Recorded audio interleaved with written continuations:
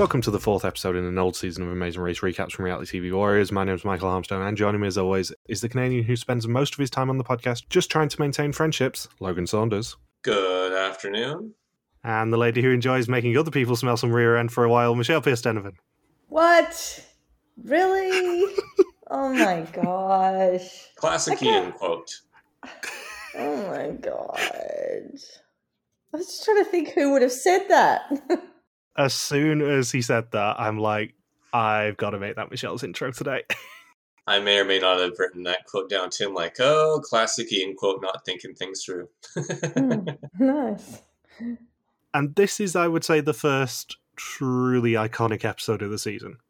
Yeah, we're going to be in for an insane stretch of episodes, I would say, definitely over the next 3 episodes, arguably 4, if you include the mayhem that is to get from Morocco to Europe. Yeah, we did forget to mention this last week, but Dennis and Andrew, for a long while, were the record holders of getting eliminated while still using a fast forward. That wouldn't happen until Mark and Bopper in season 20. Exactly, they had a 17-season record beginning from last week's episode. In both instances, it's still controversial that neither team was able to catch up. Although I will say that Mark and Bopper's time advantage, I have a feeling, was a lot less than Dennis and Andrew's when they got the fast forward. Yeah. But yeah, this is, I would say, one of the messiest Amazing Race episodes ever. Yeah, I can't remember if we talked about equalizers the last episode, but in the early seasons of Amazing Race, having equalizers late in the leg was acceptable because you'd go usually 3 or 4 episodes without an equalizer, then one would get thrown in. So it felt like truly that raw adventure style was what was in play. It didn't feel like a game show where everything resets at the start of each episode like it is now, where, everyone's thrown on the same plane at the start of the day. Everyone just races continuously until the end of the leg. And then you start on an even playing field once again at the start of the following leg again, and it just repeats for all 12 episodes. Here, we don't get our first true equalizer of the season until just before the last task and pit stop of the episode. It took 3 3/4 episodes until everyone was on the same train. And of course, I don't think we don't get another equalizer again until very late in the season. And at that point, you can't help but feel that production wanted all 3 teams in the hunt for the finish line. And they want to build up that suspense once you get down to the last 4 or 5 teams where equalizers are going to become a lot more frequent. But in terms of the first 9 or 10 episodes, or first 9 episodes, I would say, you're rarely going to see equalizers, and it just so happens to fall here right before a pit stop. It's not like in, say, Amazing Race 21 when they make them wait 12 hours in Barcelona to get a ferry to Mallorca rather than, flying them to Palma. No, here I think the equalizer was only, 3 or 4 hours, possibly? Probably not even that, before the train, from when the first team got to the train station to when the train left for Lisbon. Because I've taken the train from Porto to Lisbon before, and I think for me it was during the middle of the afternoon. Probably early afternoon. I was at the train station. It was about a 2 or 3 hour wait for the train, I think. So it doesn't surprise me here that they get there mid-afternoon. It's like, yep, 2 or 3 hours or 4 hours, and they're all on the same train. And we have some behind-the-scenes material for this episode, which will be fun to get into. So previously, 10 teams flew to London. Aaron and Ariane began leading a twin hunt, but Ken and Gerard formed an alliance with the twins. Derek and Drew won the leg while Terry and Ian struggled, but it was Dennis and Andrew who arrived last despite their fast forward and were eliminated from the race. And it appears that it was a 12-hour pit stop. And we see teams, once again, definitely mingling together because everyone sits at the same table like it's the Great Hall in Harry Potter. They did get to stay in a freaking castle. That's pretty cool. Yeah. Yeah, I think even one of the contestants was saying that it was like coolest pit stop of the whole season.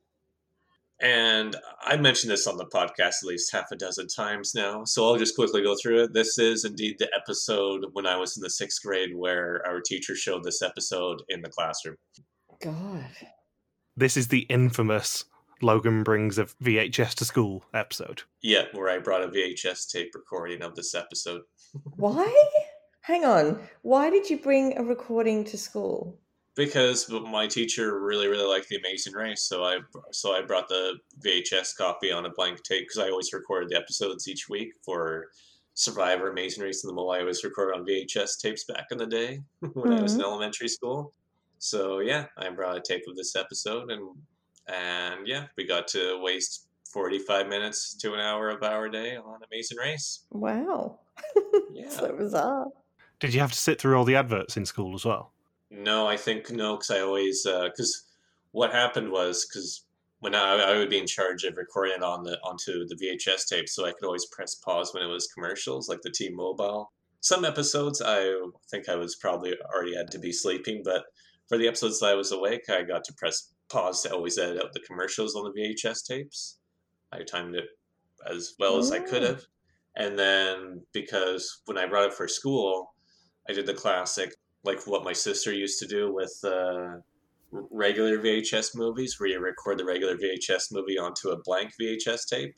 So I pretty much had to do the same thing before I brought this episode to school. Gosh.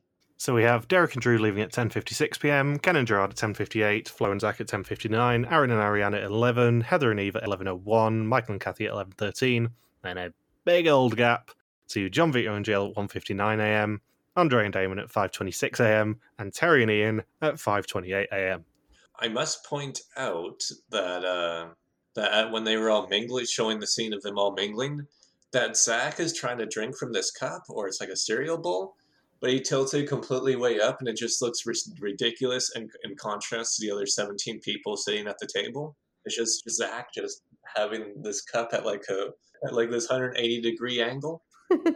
And then Phil saying, because this is still in the era of Phil having his questions before the star of the leg, and for some reason when he talks about the twin hunt, he says, "Oh well, Flo and Zach, Heather and Eve, and Aaron and Ariane succeeded in their mission to get the twins out from the race." And he doesn't even mention Michael and Kathy nor John, Vito, and Jill being a part of the twin hunt, even though this is going to be at least the second episode in a row where they're all in on it, especially in that weird storm the airport scene, which I still don't get to this day. Like, what are they going to do? All run into the airport together and just stab Derek and Drew and Ken and Gerard? Like, what the hell is going to happen there? I quite liked how in the intro they had Michael looking disgusted at the tactics of the twin hunt teams, and then Phil did not mention them in the slightest, even though this is the most airtime we've seen of them all season so far. Yeah, and of course Phil, for the second leg in a row, says Terry and Ian, who are the oldest team, were in last place for the second leg in a row. I'm thinking, yes, we get it, Phil. Old teams are supposed to be gone, and they're always at the bottom. Leaving at nighttime in the dark. Like, it's so hard to see where the hell you're going. And who are the random guys standing around outside the castle at 10:30 p.m? Was this a Saturday night? Probably drunkards. Exactly. The guy who helps Michael and Kathy 100% is drunk. So bizarre. It's my mom's phone. It's free. And Flo screaming, what direction? Let him leave the castle first to work that out.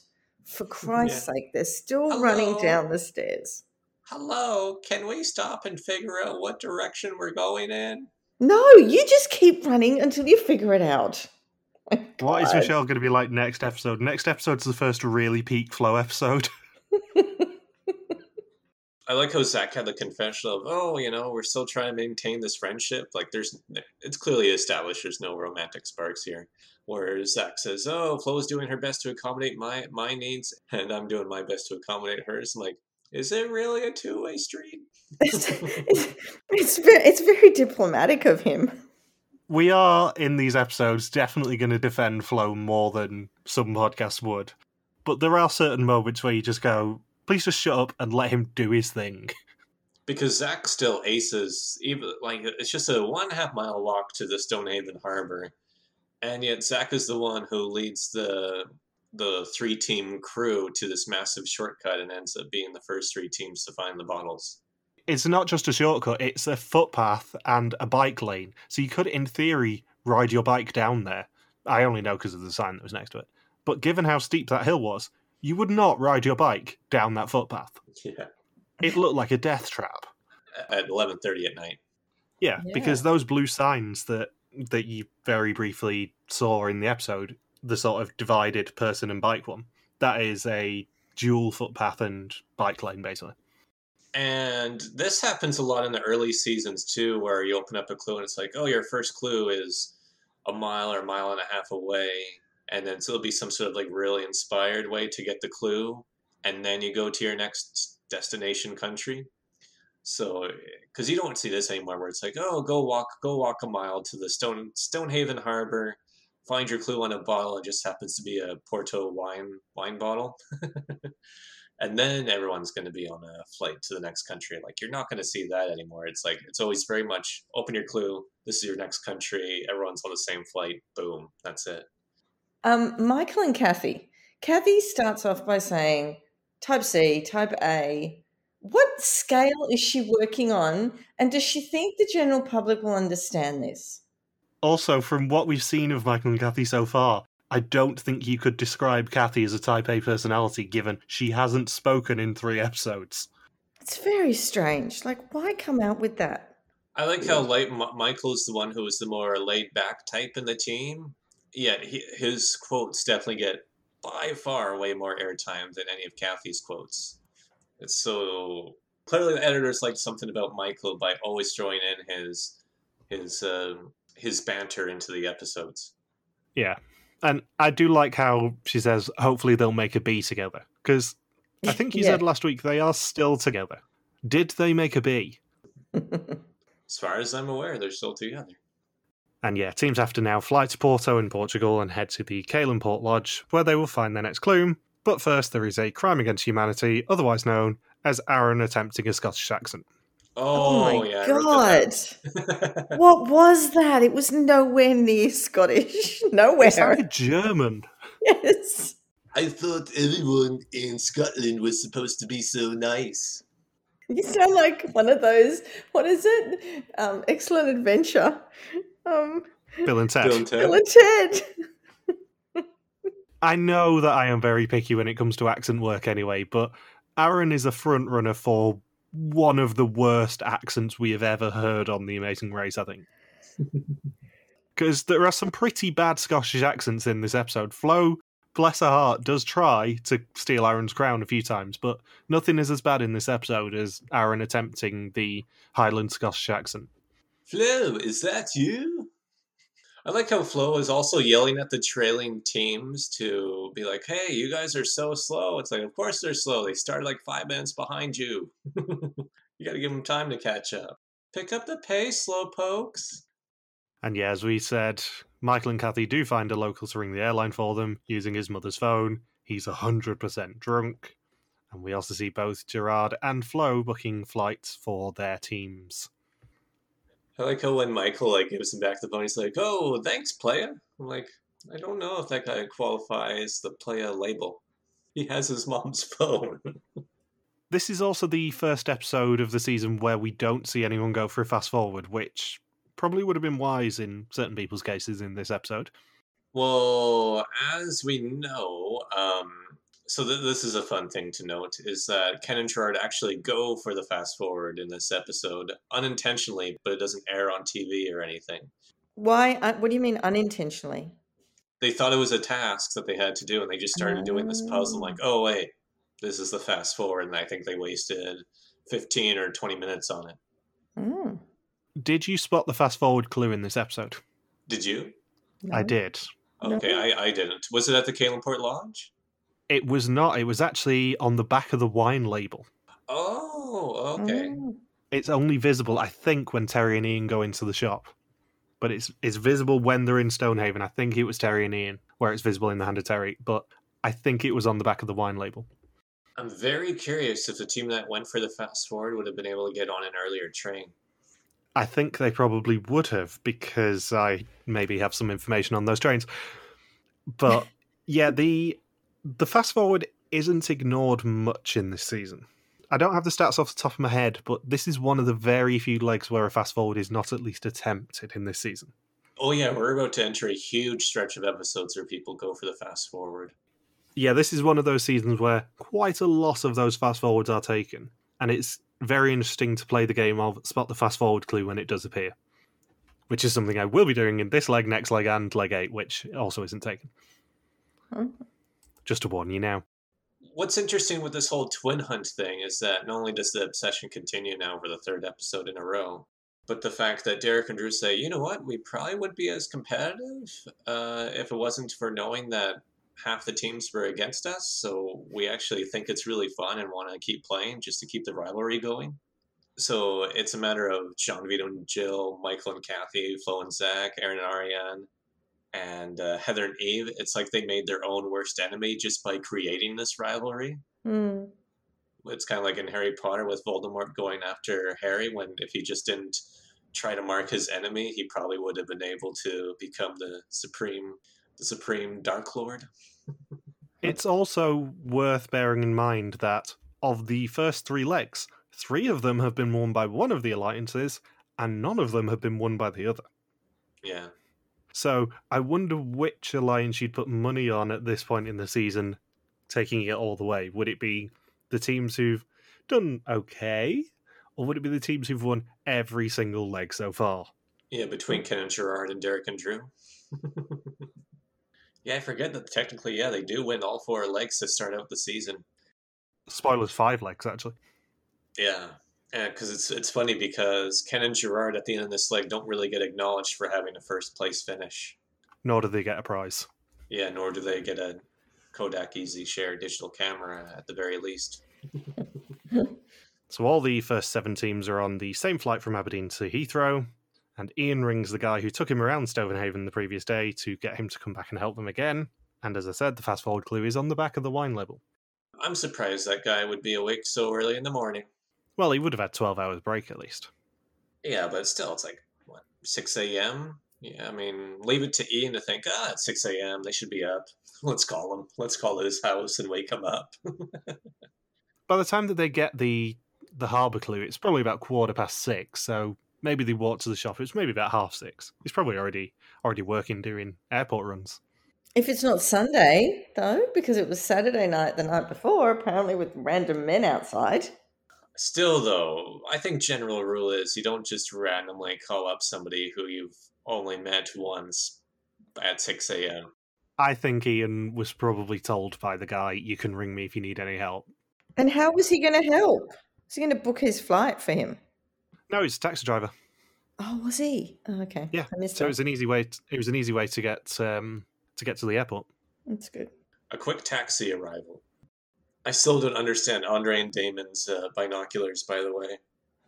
Obviously, we're going to talk a lot about Heather and Eve being morons in this episode. Andre and Damon are the absolute worst in this episode. I know there is always some underappreciated moments I always like to highlight in my blog every now and then by Andre and Damon. And then the binoculars screen cap I always like to throw in every once in a while. But rewatching this episode again, it makes me laugh so much more actually seeing that scene play out. Like, what does he gain by spying on Terry and Ian getting into a cab with his binoculars while Andre's booking the flight? I think the editors really didn't want us to like Andre and Damon in this episode. I think they want us to think Heather and Eve are idiots. I think they didn't want us to like Andre and Damon. And I think they succeeded in making us not like Andre and Damon. It's just so funny, the way they start out with the red light, cutting through the line, and then the fact that they get so far behind that Terry and Ian are their only competition, and Terry and Ian actually beat them to the airport. And then this episode, you have the binocular spying, and then really grilling Heather and Eve for their driving. Not to mention Andre and Damon break another rule by going to the wrong store for their deliveries. Yep. So Terry and Ian and Andre and Damon are on the flight leaving at 10 a.m. And Derek and Drew and Ken and Gerard fly to Cologne to get a 30-minute lead on the other teams. The other 7 are flying direct from Heathrow to Porto. And Ian is obviously happy that they caught up. He says maybe they can make some other people smell some rear end for a while. And we get into this little mini storyline that we were not exposed to, well, mainly because Aaron and Ariane have never really been around Terry and Ian all season. I think this is the first scene where both teams have been together since the start of the episode, but when they wake up as Terry and Ian and Andre and Damon show up at the airport, Aaron just looks over and to see Terry and Ian, he's like, oh, everyone else is caught up with us. They're louder and as obnoxious as ever. God, I love Terry and Ian. I know I said this in the premiere, but Ian just does not realise how he rubs some people up the wrong way, and it's my favourite sort of character in a season like this, is just the completely oblivious person who is so over-enthusiastic, but just does not realise how awful it is at, 11 o'clock in the morning to be surprised by you shouting in their face, basically, that you've got. And we're going to get 2 more scenes, believe it or not, of Aaron and Ariane talking about how much they hate Terry and Ian. There is one quote on the boat that I have never noticed before, despite seeing this season, a few times when I was younger. There's still one clip that I barely, it's really, really subtle. Curious if you guys have picked up on it when we get there, but it just made me laugh so hard. The only other Heathrow-themed thing that I have is, did you notice what was on Terry's bag when she was sat down giving a confessional in Heathrow? No. Nope. She had a tag saying WRP Group. So they're actually tagging the racers at this point with World Race Productions. Oh. It's only visible for a few seconds. Gosh, you were quick. I did notice that a lot of the bags are smaller. Like in later seasons, a lot of the bags get bigger. But there's quite a few small bags this season. Yeah, and then it's interesting because by season 3 too, we're going to have some teams that just only have one bag between the 2 of them. Mm. Yeah, I'm curious why I'm guessing the bags get a bit bigger after this season because racers research what they need to pack, or they try to not get as big of a bag as Heather and Eve do, because I guess they packed way too much stuff. Yeah. As Eve complains about her back every single episode. And the Cologne plane lands at 1:05 p.m, but their connecting flight is already closed. However, Derek and Drew do manage to charm the gate agent into reopening and actually issuing them boarding passes. They do very well to get that opened. Especially with the no-nonsense German gate agent, who's one of my favourites in this episode. She's just like, no, I'm not opening it. I like how probably 99% of the time, Ken and Jordan, Derek and Drew do not get on that plane. Because all the other teams looked into that same flight and they said, no way are we doing was it really a half an hour layover? Half-hour layover, yeah. Yeah, no way would anyone else do that. We have previously discussed this. Yeah, we discussed this at length. Yeah, I think just last episode we did. And it's the second episode in a row where teams book a layover that's under an hour and somehow still make the connection. So when they land in Porto, Aaron does turn his ire onto Ian for screaming taxi in the airport, and apparently he is the definition of an ugly American. I was wondering, why is he screaming taxi actually through the terminal? Unless, in some countries they do have the taxi guys, the dodgy taxi guys are actually wandering around the airport. I think it's just desperation. This is the best that Terry and Ian have done all season. You have to bear that in mind. This is the first time they've not technically been in the bottom 3 all season. It's funny, when they get off the plane, Ian's like, I'll get ugly if I have to. I'm like, oh, how ugly can you get? And sure enough, it's like, taxi, hola, hola, taxi, taxi. And yell, not just exclaiming it, proper shouting for taxi the second he gets into the terminal. And then Aaron's like, that guy is a pig. And then Ariane says, he is crazy. It's I think it's just what happens when a team has always been at the bottom for 3 episodes and they just want to not be dead last again.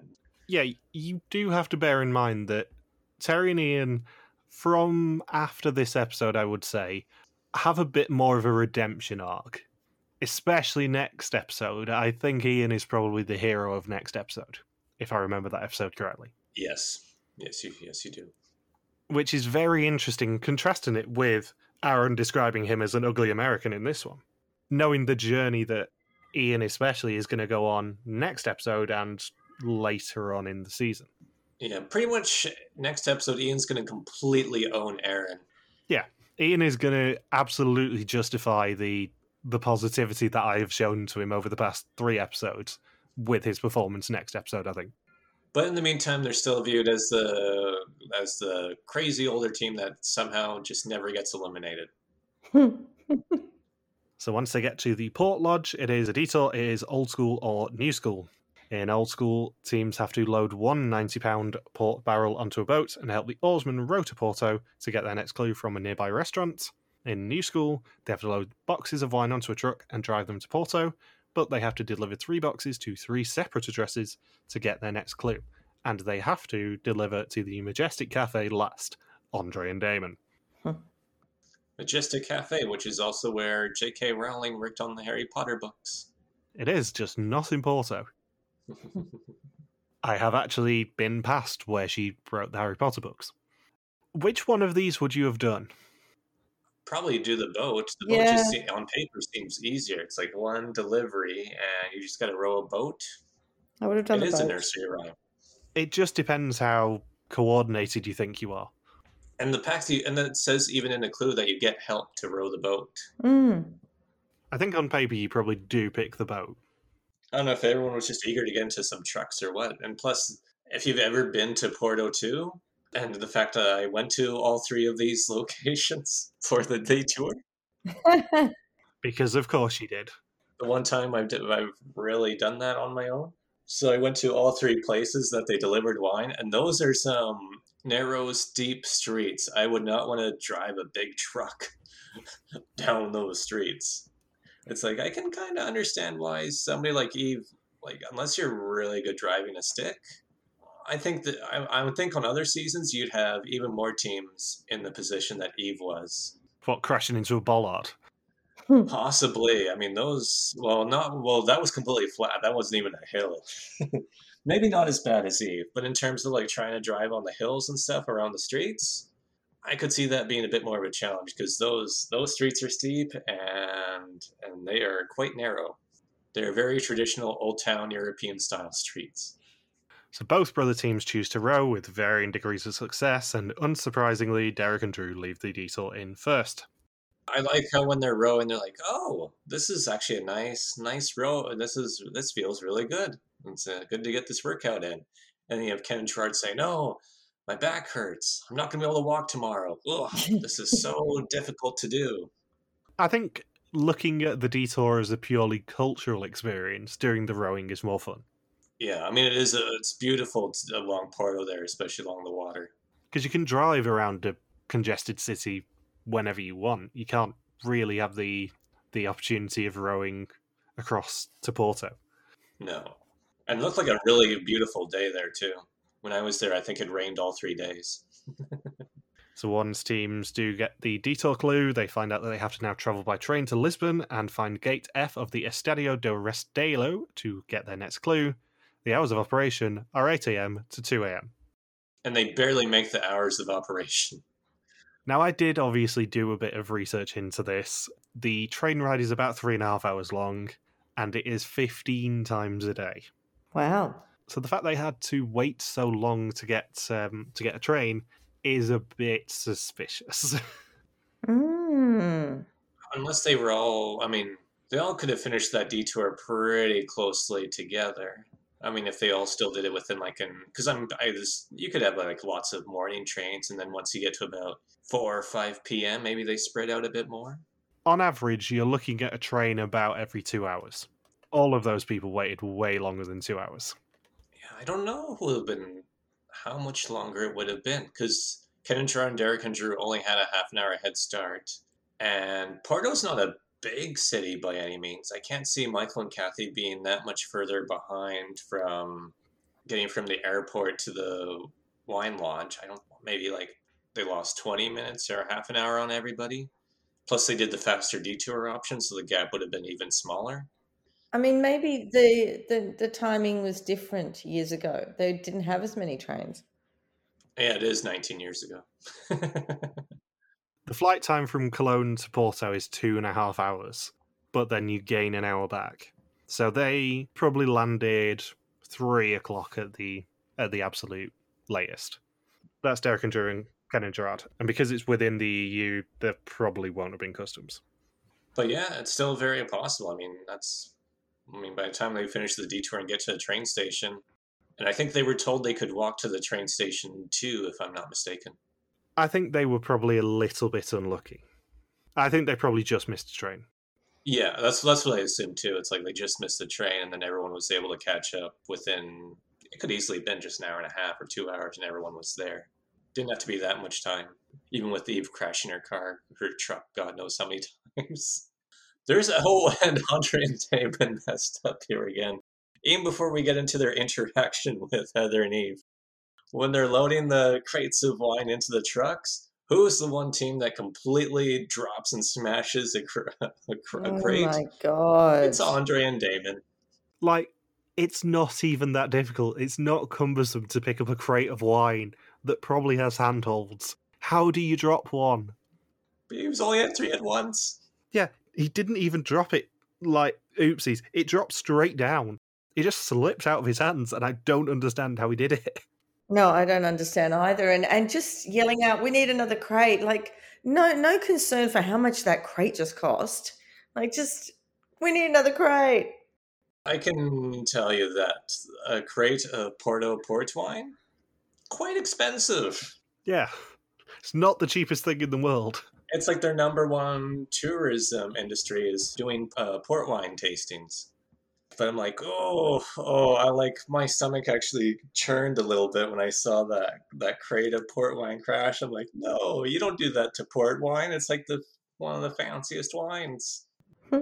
And we also, in this bit of the episode, get the first instance of Terry calling Ian Iron when Yeah. they argue over which detour they're actually doing. I don't know why there's lack of consistency from Terry when she calls him Ian instead of Ian. Maybe she's just channeling her inner coach and hoping that Iron will sharpen iron. Iron, sharpen iron. But I don't know. It's like when she's angry, she calls him Ian. So is Ian the actual pronunciation of his name, and then Ian is just what is more informal? What literally anyone who's ever met an Ian would say. Would say, yeah. I don't know. But there's obviously got to be some sort of story behind why he's called Ian. And Ian actually ends up being right here because they chose old school, but then Terry's like, no, we bring that barrel into the truck. Boats, trucks, boats. It says boats. I hope you're doing this right. And then this is the one scene I have never noticed before, but it's absolutely hilarious because Aaron and Ariane and Terry and Ian are the only two teams out of the 6 that show up to the detour in that pack. Michael and Kathy will eventually choose the boats as well. So Aaron and Ariane are on the boat, and then Terry and Ian get on, and then Aaron says, "Oh, Terry and Ian are right here, Ariane." And Ariane says, "On the boat?" And Aaron says, "Yeah, on the boats." Ew.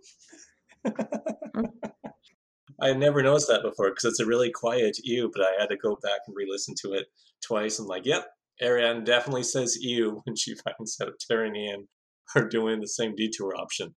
They're not even on the same boat. They're on separate boats, and Ariane is still grossed out by it. I know, it's so weird. I was like, what's your problem? I don't know, but Aaron and Ian just even when Terry and Ian show up at the airport initially, and was it in London? Even then, Aaron and Ariane are like, "Oh, we really don't like them." So something must have happened during the mingling because definitely during the first 3 episodes, I don't think Aaron and Ariane have been on the same plane or bus or in the same pack as Terry and Ian once. No. Until that episode. So I'm like, something must have happened at the pit stop where Aaron and Ariane like, oh God, I can't believe that came out of his mouth just probably in a brief introduction. Not them again. Yeah. Ew. But I like how 19 years later and I still get to pick up on a scene that I had never noticed before. And I like how when they're picking up all the crates, not just Damon dropping a crate, but Flo ends up picking up one crate for her and Zach. Zach apparently transported all of the other crates into the truck. Well, of course.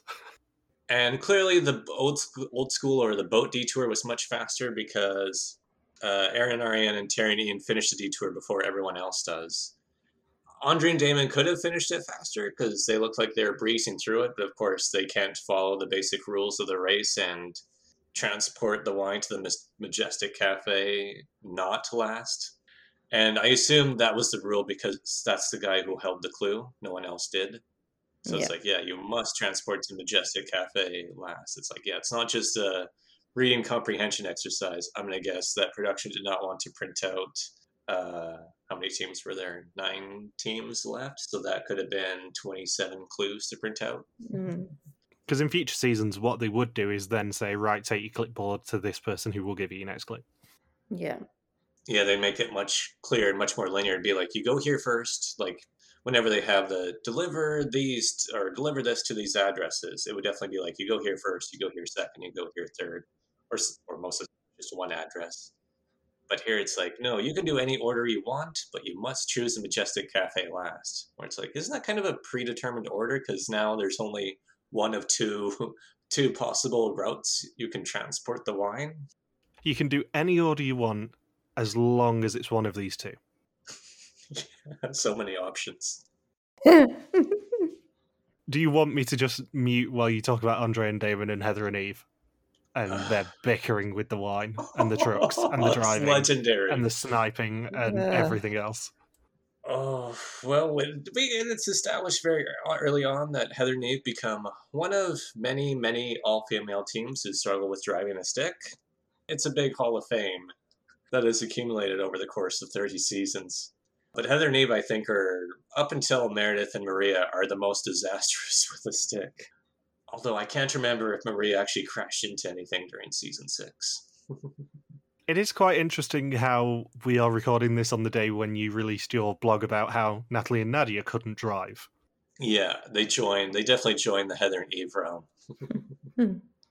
But yeah, it's another all-female team who cannot drive a stick.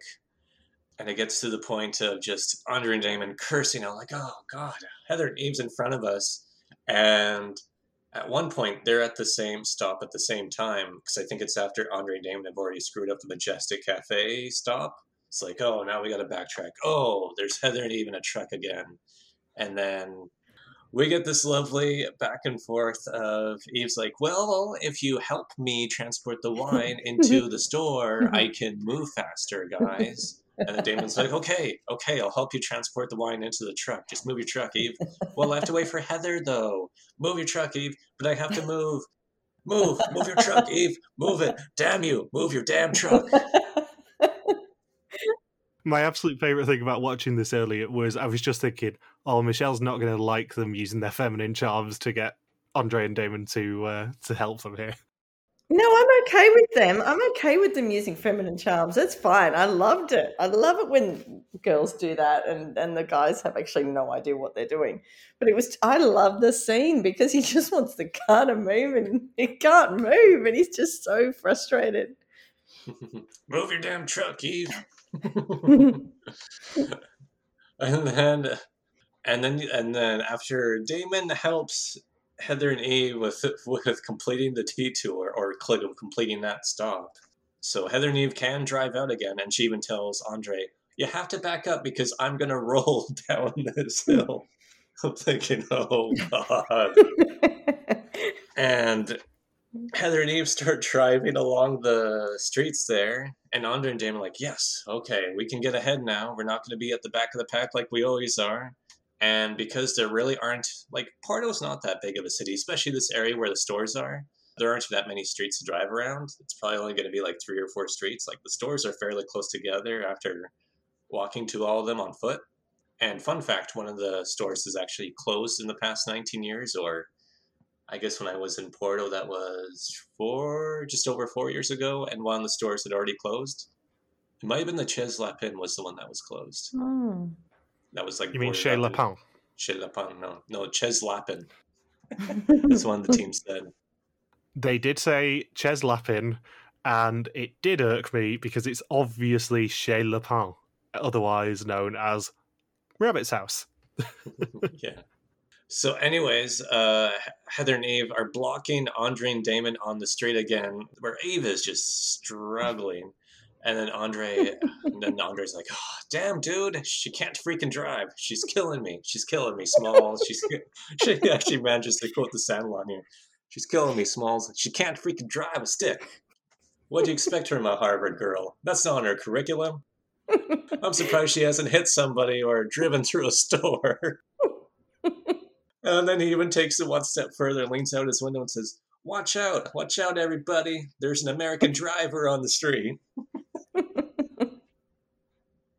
It's good. My favourite thing about Heather and Eve at the Majestic Cafe is the fact that you just can't tell that she's just driven into a bollard. She doesn't tell anyone. She keeps it nice and quiet. She doesn't constantly say, I've just driven into a bollard. I've just had an accident. I've just driven into a bollard, to literally anyone she meets. Yeah, she said, I counted it, because she says, her exact quote is, I crashed the car. There's a couple seconds of Heather just completely zeroed in on a task. Like, Heather isn't even listening to Eve. She's like, well, we got to deliver this wine. And then Eve says, I just crashed the car. And then Heather gets the signature from the guy. Here you go. Here's the wine. No, we can have her clue now. And then Eve, as she is opening the clue, she says, oh, I just crashed the car. Thinking, man, 3 times in 5 seconds. And it's not like throughout this episode where I think Ian's audio is repeated twice or Aaron's "we're out" audio gets replayed. This is very clearly 3 different clips of Eve saying, I crashed a car. I just crashed a car. I just crashed a car. She just wants someone to acknowledge her, and no one's acknowledging her. I think maybe more than anything, she wanted Heather to acknowledge her, but it's made very clear that Heather does not care. It's like, whatever, you crashed a car. We have to keep going. Get over it. Yeah. I mean, there was even the interesting quote at the very start of the episode where Heather says, for me, this competitiveness, this race, it invigorates me and energizes me. There's adrenaline. For Eve, it has the exact opposite effect. And it's very clear, even at the start of the episode, where Eve says, oh, I'm just so tired. And then clearly trying to figure out how to drive a stick shift, where Eve is just like, oh, I think I won out of this race now. Weak. I like how even when Andre and Damon are driving just after Andre cussing out Heather and Eve on the street, where Damon's like, oh, be careful, you have enough room, Andre. And then Andre says, I have plenty of room. I didn't go to Harvard. I think we will get to this with Heather and Eve, but I'm not entirely sure that they were disappointed that they got penaltied out of the race. I think Heather was, Eve not so much. Yeah. Heather was by far the more competitive person. And then, then at the train station, once everyone starts getting equalized, Terry and Ian are on the escalator and they bypass Ken and Gerard. And it's the first time they've seen them since Ken and Gerard got the fast forward in leg 1. So it's been a really, really long time. And Terry and Ian said, oh, we felt great. And there is an immediate cut. No interval at all. As soon as Terry and Ian says, we felt great, they cut to a Ken and Gerard confessional saying, we felt awful. Like, that was some great editing right there. Complete contrast between constant front runners, Ken and Gerard, for the past 3.5 legs, and then constant trailing team Terry and Ian's like, we're great to catch up. And Ken and Gerard like, oh, we felt awful. Everyone was catching up to us. And then after Andre and Damon finish the detour, Damon says, if I win, when I win, I'm going to come back and eat here at the Majestic Cafe. I'm like, well, I guess they're still waiting to reserve that table there. And we get another brilliant Eve and Andre interaction. It's my second favorite interaction of the episode, where Heather and Eve show up to the train station. It's just Eve chatting with Andre, where Eve says, are we in last place? And Andre says, well, there is no last place. We're all here waiting for the train. And then Eve says, but there's other people here. Yeah, there's other people here, Eve. But I was so confused. I'm like, I just need to get past this because I just can't cope with what you're saying. I just didn't understand. How much? It's like in The Simpsons where they have the cult, where they offer the free weekend retreat, and then Homer says, how much is this free weekend? It's free. And when is this free weekend? It's this weekend. And how much is this free weekend?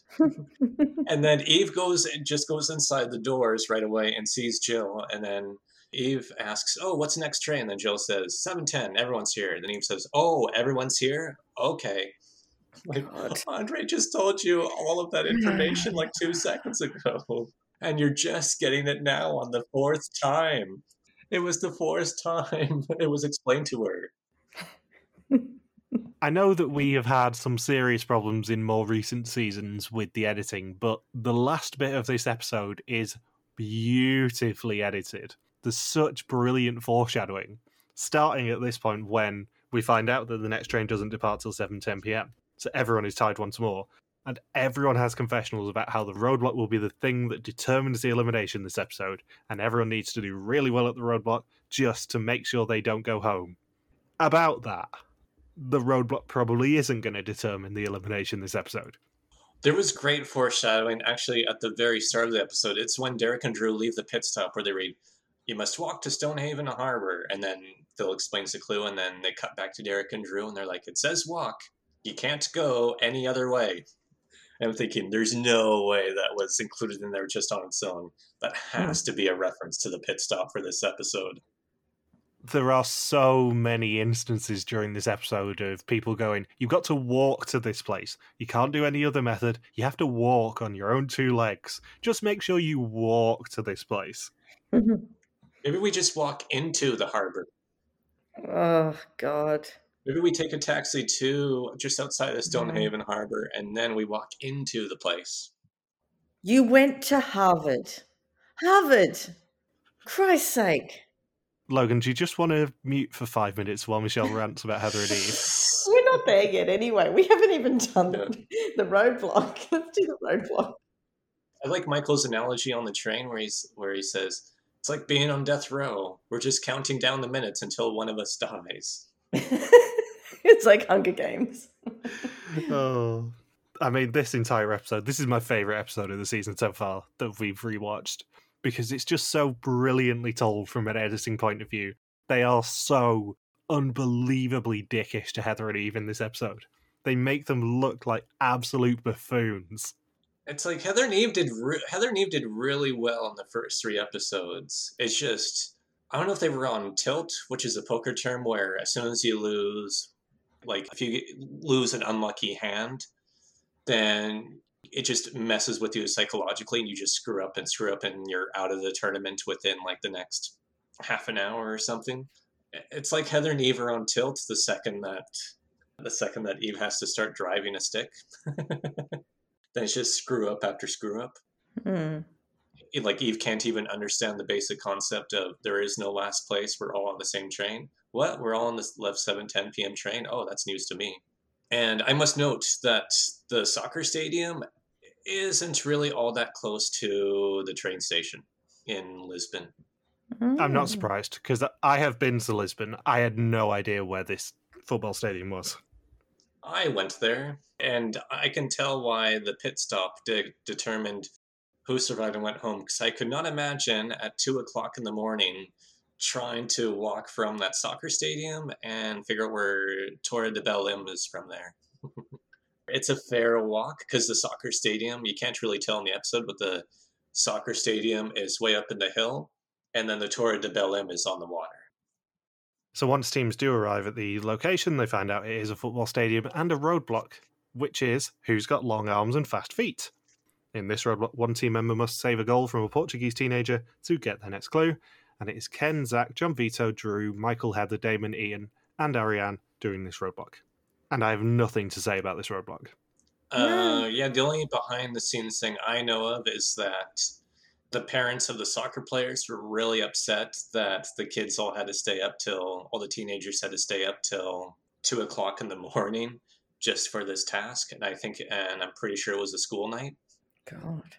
So they would have just done this thing for a random American TV show and then try to get home in Lisbon, which is a pretty big city. So, and I'm sure they don't live in the Belém area, too many of the soccer players. And I'm guessing they would probably have to be up like 4 or 5 hours later just to go to school. Why do you think no one went for the fast forward in this leg? I'm going to guess because it was an equalizer, so no one felt like they were... Although Michael and Kathy probably should have gone for it. I'm surprised Michael and Kathy didn't, because they knew they were last. Because from what we've heard, the fast forward was just a tile puzzle of some description, wasn't it? Yeah, it was just like a quick puzzle, yeah. It was a tile puzzle. And Ken and Gerard did like half the puzzle. I think it was basically just a tiled jigsaw from what I've heard on the grapevine. Yeah. But yeah, I'm surprised Michael and Kathy didn't go for it because, yeah, they definitely would have won this leg and not be as close to elimination as they were. Yeah, and this was in Porto as well, so there would have been a huge advantage for whichever team had done it because they would have definitely got an earlier train, number one. And more importantly, it would have probably kept them ahead for at least 2 more legs. They would have been easily at the front of the pack for 2, maybe 3 more legs. Yeah, but they wouldn't know that. And also because they were all sort of together anyway, why try and use up something that you might need later in your race? Yeah, but if everyone's bunched, then all it takes is one little mistake and you're out. I could see, like teams like not going for the fast forward right at the start of the leg, but the only team who should have gone for it would be Michael and Kathy because they knew they were last. Because I think after about 20 minutes in the taxi, like, this doesn't seem like such a big city that we flew into. I have a feeling our taxi driver got quite lost, and the fact they didn't even see. They knew they had the last clue in the clue box. I'm surprised right then that they're like, you know what, let's do the fast forward now. Yeah. So on the subject of Michael and Kathy, Michael is the first to leave the roadblock, followed by Ken, Damon, John Vito, Zach, Heather, Ian, and then Ariane. Do you see how I stopped it? With my face. And teams must now walk in massive bold text to the Torre de Belém, the pit stop for this leg of the race. The last team to check in will be eliminated. Was it in bold text? It's in bold text on my notes, Michelle, because my next note is they sure seem to be repeating "you must walk" a lot. I thought you meant it was in bold text on the actual clue. I think it is. I think it normally is anyway. Oh, it's even worse for them. They're even more stupid. I'm pretty sure there will have been something on it saying, "you must walk. Please note, you must walk." Additional route info on a slip that they tuck away in the envelopes that we never see on screen. Additional info, you must walk. I mean, it's brilliantly told, this final segment, of everyone, including Heather and Eve, repeating "you must walk" to the Torre de Belém, the pit stop for this leg of the race, constantly over and over again.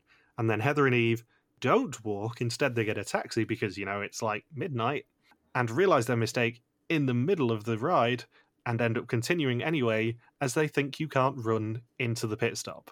And as much as I would have loved them to try and drive a taxi on the footbridge to the Torre de Belém, I think this may have just been a case of Eve going, yeah, I don't want to officially quit the race, but I'm kind of done. So if we get a penalty here, we get a penalty here.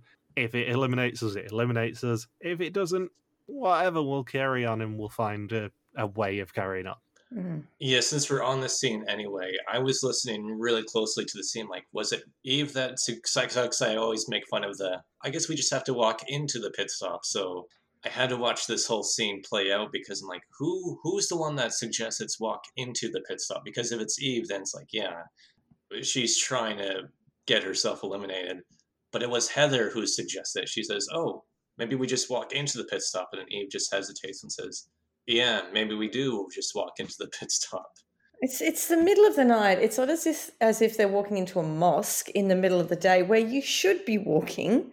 Like, seriously? Harvard! God.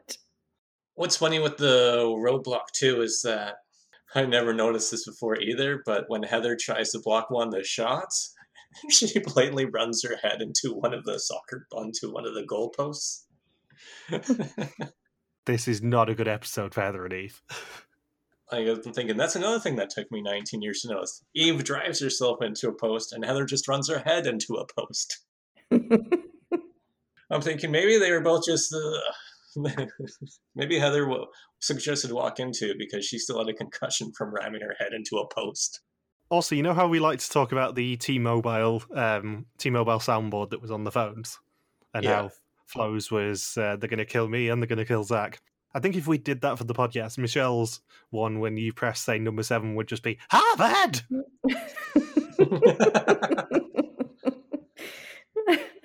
Oh, and the clue when they open it up for the pit stop, where Michael opens the clue and then he reads, congratulations, that was a World Cup performance. Yeah, you blocked one damn penalty kick. Yeah. this season did film in the lead up to the World Cup, didn't it? Oh yeah, it was 2002. 2002 was definitely World Cup, yeah, because it was Japan and South Korea. Yeah, I was thinking, was it France or was it Asia? No, it was Japan and South Korea because it was the first one held in Asia. And this aired on TV in September. Oh, this would have been the same time as the World Cup. It filmed August to September of that year. So yeah, the World Cup would have happened just like a month earlier. Yeah, no wonder there was a World Cup task, or World Cup theme task, I should say. Yeah, the 2002 World Cup ended on the 30th of June. So just barely a month later, just over a month later, they're doing that task. Okay, that makes sense. Plus, they're in freaking Lisbon. It was also an incredibly quick turnaround from filming to airing on this season. It was less than a month. But yeah, it goes by pretty quick. Was it Ken Gerard finished the roadblock surprisingly quick? It's Michael, then Ken, then Damon, then John Vito, then Zach, Heather, Ian, and Ariane. Oh, and then the one other funny Flo and Zach thing from the roadblock was Flo opens the clue and says, "That person should have long arms and fast feet. That's you." I'm thinking, what roadblock hint is going to come up where Zach says, "That's all you, Flo." Maybe once. We are going to get to the infamous float block very soon. Oh yeah, that's what, 2 episodes from now? Yeah, 2 episodes. So the first team to arrive is Heather and Eve, then the second team to arrive is Ken and Gerard, third is Flo and Zach, fourth is Derek and Drew, fifth is Andre and Damon, sixth is Terry and Ian, seventh is John Vito and Jill, eighth is Michael and Kathy, and last is Aaron and Ariane. Yeah, one major editing thing I noticed was you never see, they always film behind Phil when he tells them what place they're in. You never see his lips move and say, "Andre and Damon, your team number, whatever they were, 5?" Yeah. Like, "Oh, Andre and Damon, or I guess technically they were 4th." But yeah, he doesn't say, "Andre and Damon, your team number 4, team number 5." Every single team, it's always filmed from behind Phil. So clearly he must have explained to them what happened, says, "This actually happened, so you're not actually team number 3, you're team number 2. You can definitely tell if you're watching this episode on headphones that it is all ADR. Phil's, "You're the first team to arrive." Every single one of those is put in post-production, you can tell. Yeah, I'm guessing he just tells the teams, like, "We don't know exactly what place you're in, we're trying to figure that out as we speak." Yet, do you think that production realised after the fact that Aaron and Ariane weren't eliminated from the race? Do you think that Aaron and Ariane were told here, "You're the last team to arrive, and I'm sorry to tell you, you've been eliminated from the race," and then it went to judges' ruling? I don't think so. It seems like what happened, just because we never see Phil's lips move. I think Aaron and Ariane stepped onto the mat and they said, where Phil just tells them, "Hey, we're trying to figure something out. Give us a few minutes. Just wait here." And then they called in Heather and even Aaron and Ariane, and then they talk about what happened. The reason I say that is because obviously it's a super weird elimination scene.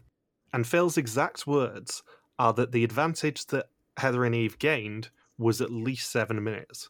So it feels like they eliminated Aaron and Ariane, then realised that Heather and Eve maybe should have been eliminated instead, sent someone out to do the journey on foot and to do it on taxi, and then called them all back. That's what it feels like to me. It feels like there was a bit too much of a grey area, and they probably ended up having to ring LA or New York and get a ruling on it, whilst also sending out some of the interns or something to do that journey in reverse and work out what the advantage actually was. Because Phil is incredibly unspecific when he's talking to Heather and Eve at the end, going, "You gained at least 7 minutes." Usually they would have thought about this and actually had an exact time ruling on it. Yeah, I don't know, just because they don't, like, Aaron and Ariane never seem like super disappointed, especially when they got called into the room, or when they step onto the mat, they just say, "Oh, say it isn't so." I'm like, "Oh, isn't it a Weezer song?" But they step onto the mat, and then there's no word from Phil or anything. It just immediately cuts to that separate, very unusual scene. I think only this one and the Nancy and Emily, Joe and Bill one are the only 2 times ever where multiple teams get called in to a separate room after everyone's checked in. Yeah, because the other element of this as well is the fact that if Aaron and Ariane weren't told they were eliminated before they realised the mistake, how would they have handled Aaron and Ariane being eliminated? would they have called them back to the mat and refilmed it? Or would they have brought them alone into the room in the tower to speak to Phil and say, sorry, you're eliminated? I think what would have happened is they would have just cut out all of that initial stuff of figuring out what the time difference was. I think if Aaron and Ariane were still eliminated, it would just cut to Aaron and Ariane, you are the last team to arrive. I'm sorry, you've been eliminated from the race after it's all been figured out. I think they just would have filmed that on the mat. Yeah, the fact that everything is from the back of Phil rather than facing Phil makes me think that they definitely told Aaron and Ariane they were the last team to arrive, and I'm sorry to tell you, you've been eliminated from the race. And then they had to go back and fix it. It just feels like that to me. Well, I guess that's one more question to try and ask one of them. Yeah. Get tweeting, Saunders. I want the answer to that question by next episode. Yeah, I'm very curious. Yeah, I don't know how, because they're probably because there aren't too many legs in the early seasons where everyone checks in, especially with this many teams. Like, I can't recall too many times, maybe on even any season.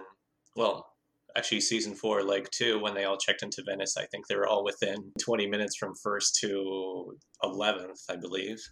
But here it's like 9 teams are left, and they all check in within 31 minutes from 1st to last. That's a lot for 9 teams. That's one team checking in, every 3.5 minutes? Like, that's really close together, and that's with teams not really seeing each other too much, too, on trying to figure out where the pit stop is. Like, there are quite a few different streets where you can get to the pit stop. But Michael and Kathy were first out of the roadblock, and then there's second to last to the mat, with Kathy being exhausted, not being able to run. And, of course, Terry and Ian's very iconic pit stop entrance, where he turns into drill sergeant, where he's like, dig it in, Terry, hoorah, you gotta do this now. And then getting onto the pit stop mat, where he's like, I yelled at her, I dragged her, I prompted her, and we're here. God bless America. I don't know how anyone could hate Terry and Ian after this episode. I'm sorry. It's just delightful to see them be so eccentric, for want of a better word. And Heather and Eve have a brilliant exit quote that I think may have really annoyed Michelle, which is that they are happy with how they played the game, very ethically, very honestly. Do you agree, Michelle? Oh, vaguely. Jeez.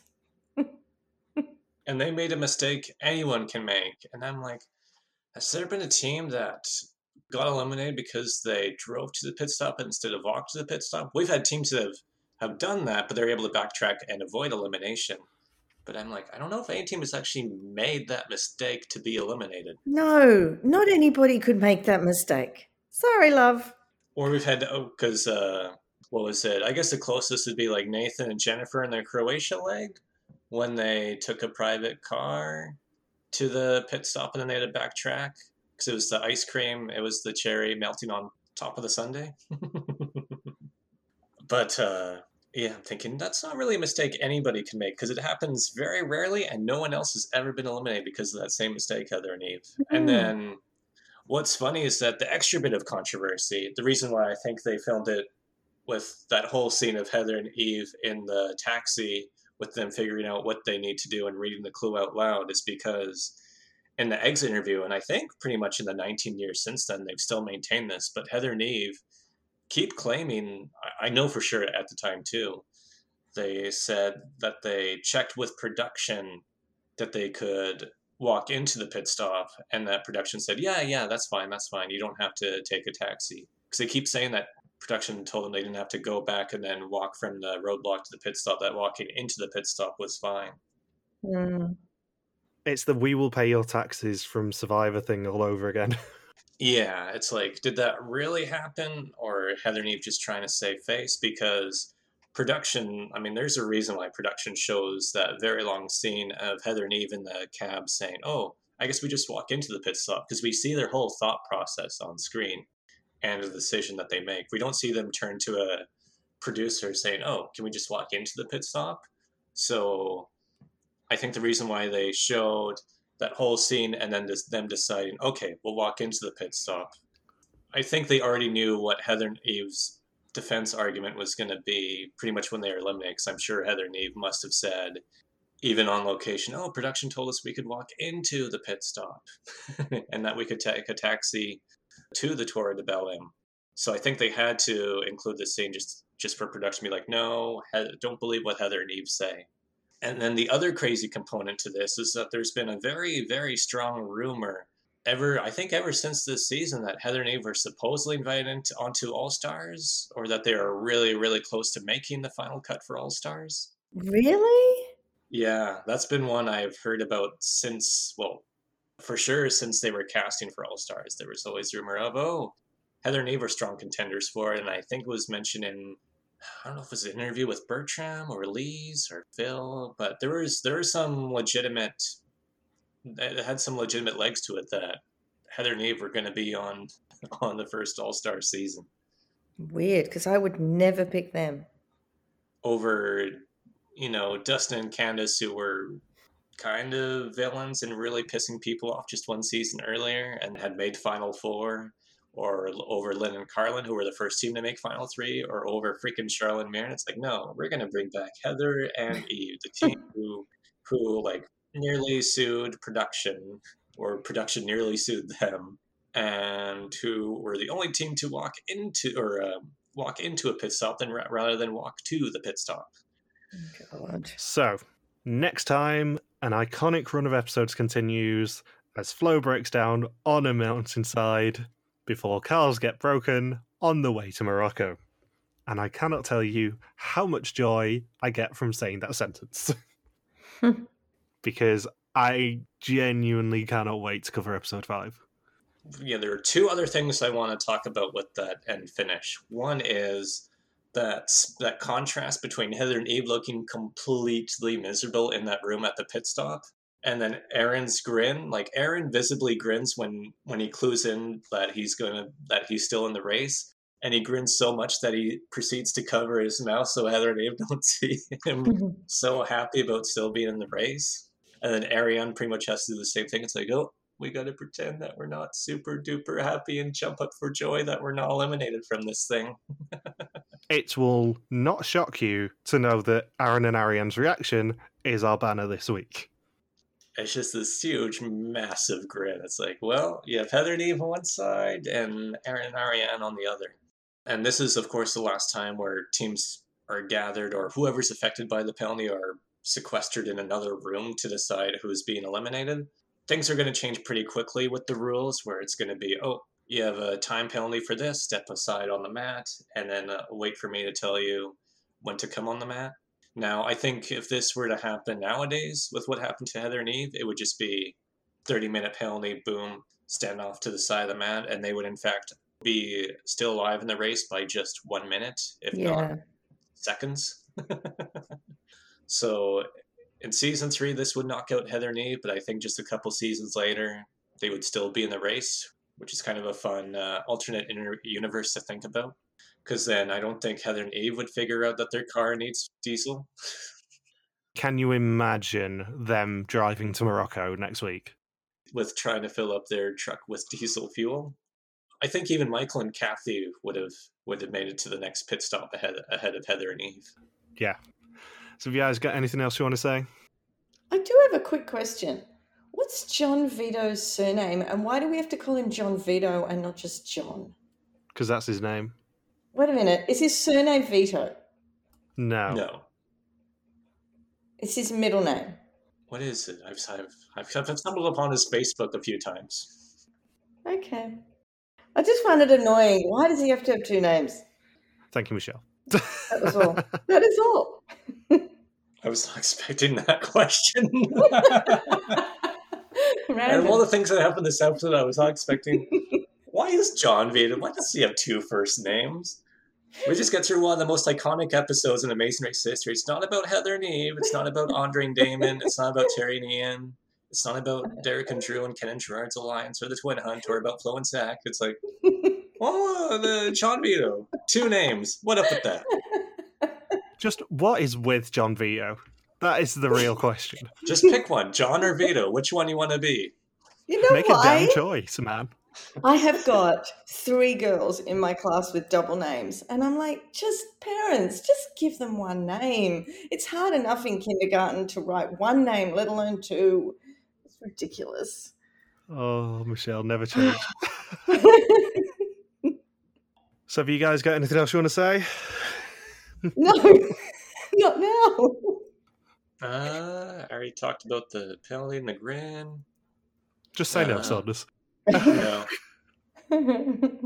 In that case, thank you for listening to our Amazing Race recap. We'll be back next week to continue watching Amazing Race 3 with episode 5 and, technically, our Halloween episode in July.